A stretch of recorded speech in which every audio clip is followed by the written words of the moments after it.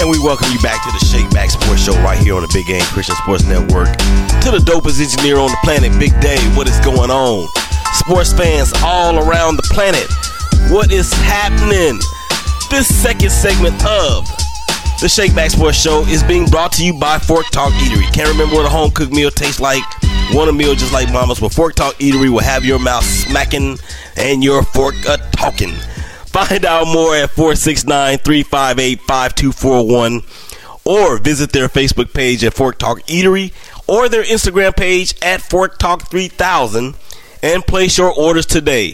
Fork Talk Eatery, it is hashtag forkin' delicious. All right, so just in case you guys missed it in the first segment, we gave a little small tribute to Kobe Bryant, Gianna Bryant, and the other participants, or the other passengers rather, on that aircraft, the helicopter that passed away in that horrific crash. The report is out that Vanessa Bryant has announced that the funeral service will be at Staples Center on February the 24th. We also talked about the trade deadline in the NBA, and we're going to move on and talk about the NFL, the Super Bowl in particular. But actually, before we do that, I want to just hit on one final note about the NBA and the Philadelphia 76ers, who in many people's eyes and minds were going to be the favorite to come out of the East. However, they have stumbled on hard times as of late. Joel Embiid has been getting eviscerated in the media, and rightly so. So the Philadelphia 76ers and Brett Brown, they better find a way to turn it around. And if they don't, and if for some reason, because right now, as of tape time, they're sitting in the 5 slot. And they will be going against the Celtics if the playoffs were to start today. So I could see Coach Brown losing his job at the end of the year if the 76ers don't improve and have a tremendous showing in the playoffs. I don't know if they're going to get to the finals because Miami, as we talked about in the first segment, is stronger. Milwaukee is Milwaukee. Toronto is playing exceptional basketball even without Kawhi Leonard. And the Boston Celtics, who many people thought would take a step back, they're showing that they're not going anywhere either. So you have those top 4 teams in the East that are going to be a potential roadblock for Philadelphia getting to the finals. Okay, so just wanted to just kind of wrap a bow or put a bow on the basketball, the NBA talk from last week, and really look forward to the All-Star weekend that's coming up in Chicago. But we're going to go ahead and wrap up the NFL season. The 100th NFL season is in the books. As Big Dave we used to say, the Super Bowl season or the NFL season is in the books. Anyway, so as you may know, if you haven't been hiding under a rock, and shout out to everybody that came out to our crib on Super Bowl Sunday. It was a Super Bowl / birthday party. It was a Shake Back Sports Show Super Bowl party that was catered by Fork Talk Eatery, and we had so many guests. It's too many for me to name. I appreciate all you guys coming out. We had a great time watching the game together, and I look forward to doing some more sporting event or some more sport watching events in the very, very near future. But the game itself, Kansas City Chiefs, champions of the AFC, against the San Francisco 49ers, of course, the NFC champions. Kansas City came in ranked, or the second seeded team in the AFC, got a first round bye. All they did was spot the Houston Texans a 24-point lead en route to a comeback in which they actually end up blowing out the Texans. In the AFC Championship game, all they did was spot the Tennessee Titans a 10-point lead and came back and actually won that game en route to the Super Bowl down at Hard Rock Stadium in Miami, Florida. San Francisco 49ers, number 1 seed in the NFC, won the NFC West Division on the last game of the year up in Seattle against the Seahawks. Of course, then they had the first round bye, met up with the Green Bay Packers in the divisional round out there in Santa Clara at Levi Stadium. It was much of the same as it was in the regular season for the Packers. They had a hard time getting things going against that vaunted San Francisco defense. And then in the NFC Championship game out there in Santa Clara as well. I'm sorry, the the Vikings went to San Francisco, and Kirk Cousins led Vikings. They actually got defeated by the 49ers, and then Green Bay went out there for the NFC Championship game, and it was much of the same as they again defeated the Packers and Aaron Rodgers and those guys. So you had the scene set where you had probably the most exciting offense that we've seen since Show on Turf, the baddest show on turf, or the greatest show on turf, with the St. Louis Rams back in the late 90s and early 2000s with the Kansas City Chiefs. Patrick Mahomes, all that he's done, 80-some-odd touchdowns and only 20-some-odd interceptions in his first couple of years as a starter in Kansas City. No one has done that after their first 2 years. No Dan Marino, no Tom Brady, no Aaron Rodgers, no Drew Brees, none of them. San Francisco 49ers with the top-ranked defense, easily the top 2 or 3 defense in all of the NFL. All those guys that they had injured towards the late end of the regular season came back in the playoffs, to include Quan Alexander, that running game that they have with Mostert and Tevin Coleman. And unfortunately for them in the Super Bowl, Matt Breida did not get to play. So it was a great matchup and a very entertaining game. Kansas City comes out on top, of course, 31-20.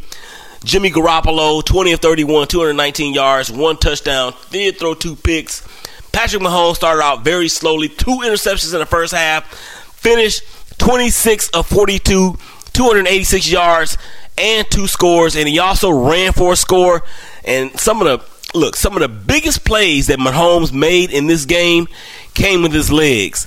And there were 2 plays in particular, one with his arm and one with his legs, that will be forever etched in my memory as potential turning points against the 49ers in this game. Of course, the first one was not in any sort of order, but the first play that I'm thinking about was when they had a 3rd and 15, and Patrick Mahomes launches a 44-yard bomb to Tyreek Hill, who somehow got behind the defense.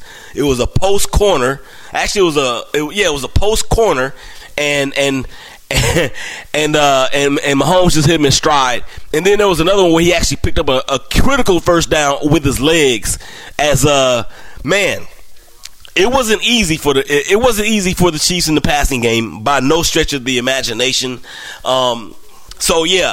Rushing, Damian Williams, 17 carries, 104 yards, and a score. Raheem Mostert for the 49ers, 12 carries, 58 yards, and 1 touchdown. Tyreek Hill, 9 receptions for 105 yards. Kendrick Bourne, 2 receptions, 42 yards for the San Francisco 49ers. The team specs go as follows. Total yards for Kansas City, 397, 351 for the 49ers.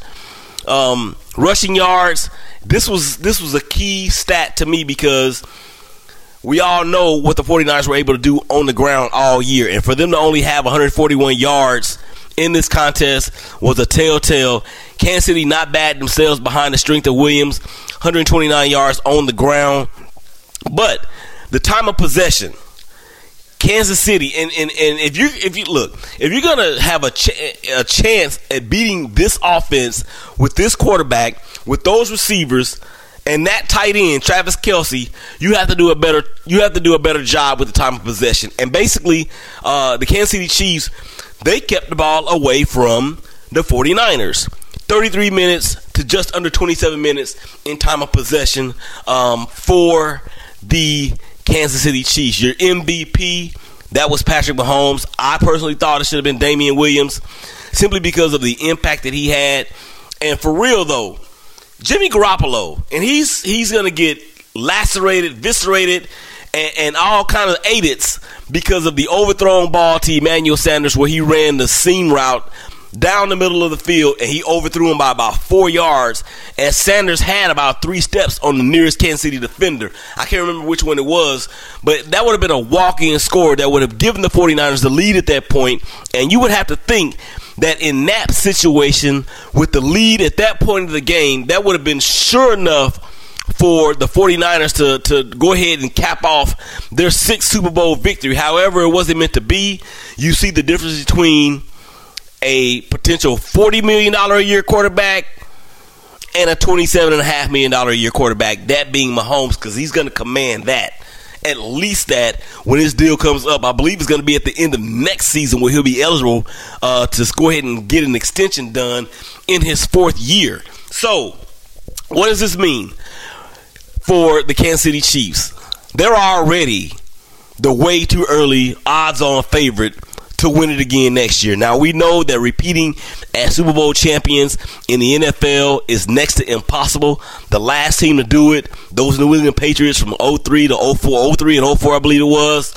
And the likelihood of even seeing a Super Bowl winner or loser back in the playoffs is somewhat of an anomaly, because last year's Super Bowl participant from the NFC, the Los Angeles Rams, didn't even make the playoffs.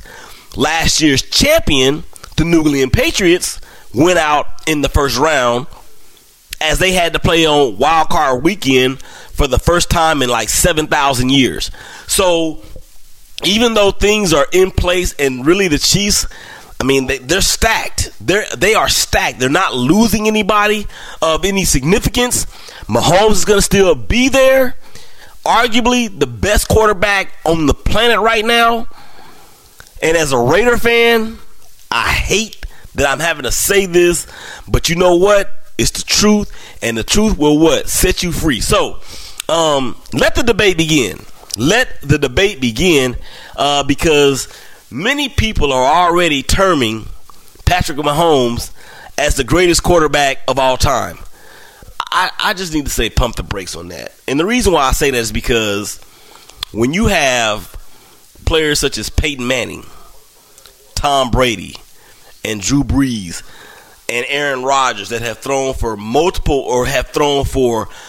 than 45 touchdowns in a season multiple times, at a time where offenses were not nearly as geared to chunking the ball all over the yard the way that they are now, and in particular with the way that the defenses or the offensive, the receivers have so much of an advantage on the outside, I need to pump the brakes on that. Now, what I will say about Patrick Mahomes is this. His arm talent, I will put it up there with Elway, Rodgers, even some of the older school quarterbacks like Dan Marino. Who else am I thinking of here? Some strong awkward. Jeff George had a cannon. Jay Schrader, one-time LA Raider, also a one-time Washington Redskin. He had a cannon for an arm. So when you put the arm talent of Patrick Mahomes up against any of those quarterbacks in history, oh yeah, he's definitely up there. He's definitely up there, and a lot has to be said with or about the skill set or the skill players that he has around him. Tyreek Hill, fastest player in the National Football League, bar none. Bar none. Sammy Watkins, he's big and he's fast. And I bring up Sammy Watkins because that one touchdown that Sammy Watkins had, I can't remember what game it was, but he was running down the field, and Tyreek Hill comes out of nowhere and passes him on the way to the end zone. That's how fast that kid is. And he's tough, and he's really hard to bring down also. He is surprisingly strong. And to have that type of burst and that type of speed, I mean, in the open field, elusiveness, all those things, with the ability to be hard to be tackled, man, it's crazy. And they have Travis Kelce. Him and George Kittle are the best two tight ends in the NFL. And George Kittle was put on ice during this game. And there's another play that I wanted to touch on too, as we got about 4 minutes left to go in this segment. The third down call that Kyle Shanahan that he actually called for to get a first down. I think it was 3rd and 5 or 6, and the play call was perfect. The execution was poor because George Kittle ran like an option route to the middle of the field, was wide open. Jimmy Garoppolo decides to throw it to, I think may have been Deebo Samuel, who also had a great game. He had a great game. And but he threw it to Deebo Samuel, or it may have been Kendrick Bourne or somebody else other than Kittle that would have gotten them an easy first down. To me, it's those plays like that. When you're playing against a team like the Kansas City Chiefs, you got to capitalize on those opportunities. And the fact that the score was tied at halftime 10-10 with the 49ers getting the ball back first in the second half, it felt like, I mean, everybody in the room here at the house, we all said the same thing. It just felt like, even though the score was tied and the Niners got the ball first, it felt like the Chiefs were up. And when they went down 20-10, so it's the fourth straight game in these playoffs that Patrick Mahomes had led the Chiefs from behind of a double-digit deficit. I don't think that's ever been done before. And to say that the 49ers' strength of running the ball was truly neutralized by a surprising run defense from the Kansas City Chiefs that actually had been playing well. I mean, look what they did to Derrick Henry in the AFC Championship game. Look what they did against Deshaun Watson in their high-powered Texas offense. Duke Johnson, Carlos Hyde. I mean, they had some good runs here and there, but for the 49ers in this game, when they really needed to run the pill, to maybe, and it was, I think about it, that last drive before Damian Williams got the touchdown to put the Chiefs ahead for good. That drive before the 49ers had, they could not pick up the first down, and they had to depend on Jimmy Garoppolo getting the first down through the air, and that was surprising to me and probably everybody else out there, because the Chiefs have been getting lit up on the ground all year long up until the playoffs. I think they were 26 against the run all year. So to say that they stepped up at the correct time is nothing short of remarkable.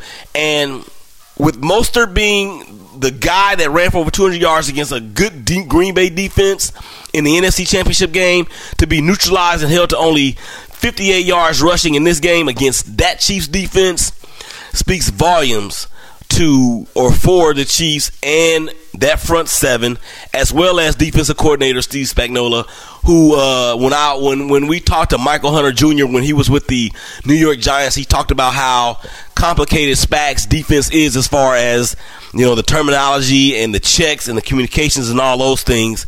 And for them to turn it around the way that they did, it kind of reminds me of what the Indianapolis Colts did back in 06, I believe it was, when they played. Actually, it may have been 09. It was 09 when they lost to the Saints in the Super Bowl. They had been getting gashed by the run all year, and the next thing you know, they were a run-stopping defense. So that's going to wind it down for segment 2.